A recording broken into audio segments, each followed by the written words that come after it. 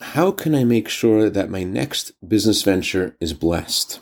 Good morning. I want to share with you a letter that the Rebbe wrote to someone who sought the Rebbe's blessing for the success of their business. I'm going to paraphrase from the original letter.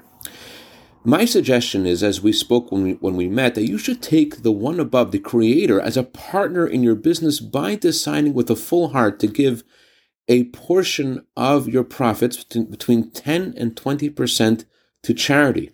And because in every business, each partner does whatever they can in order to cause the business to succeed, so Hashem, as a partner in the business, will certainly do His share by giving His blessing and success for this business.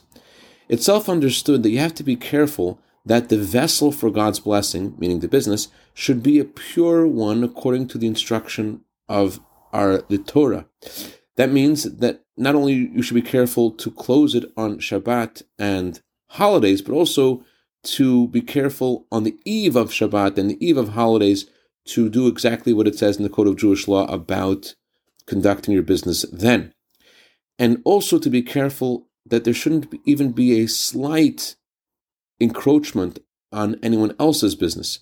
And although it can be assumed that the children of Abraham, Isaac, and Jacob keep all the instructions of God in His Torah, I'm only mentioning this that there should be additional alacrity and effort on your part to increase the blessings of Hashem with greater alacrity, meaning that soon, literally, there should be an addition to the profits more than is expected in a regular way.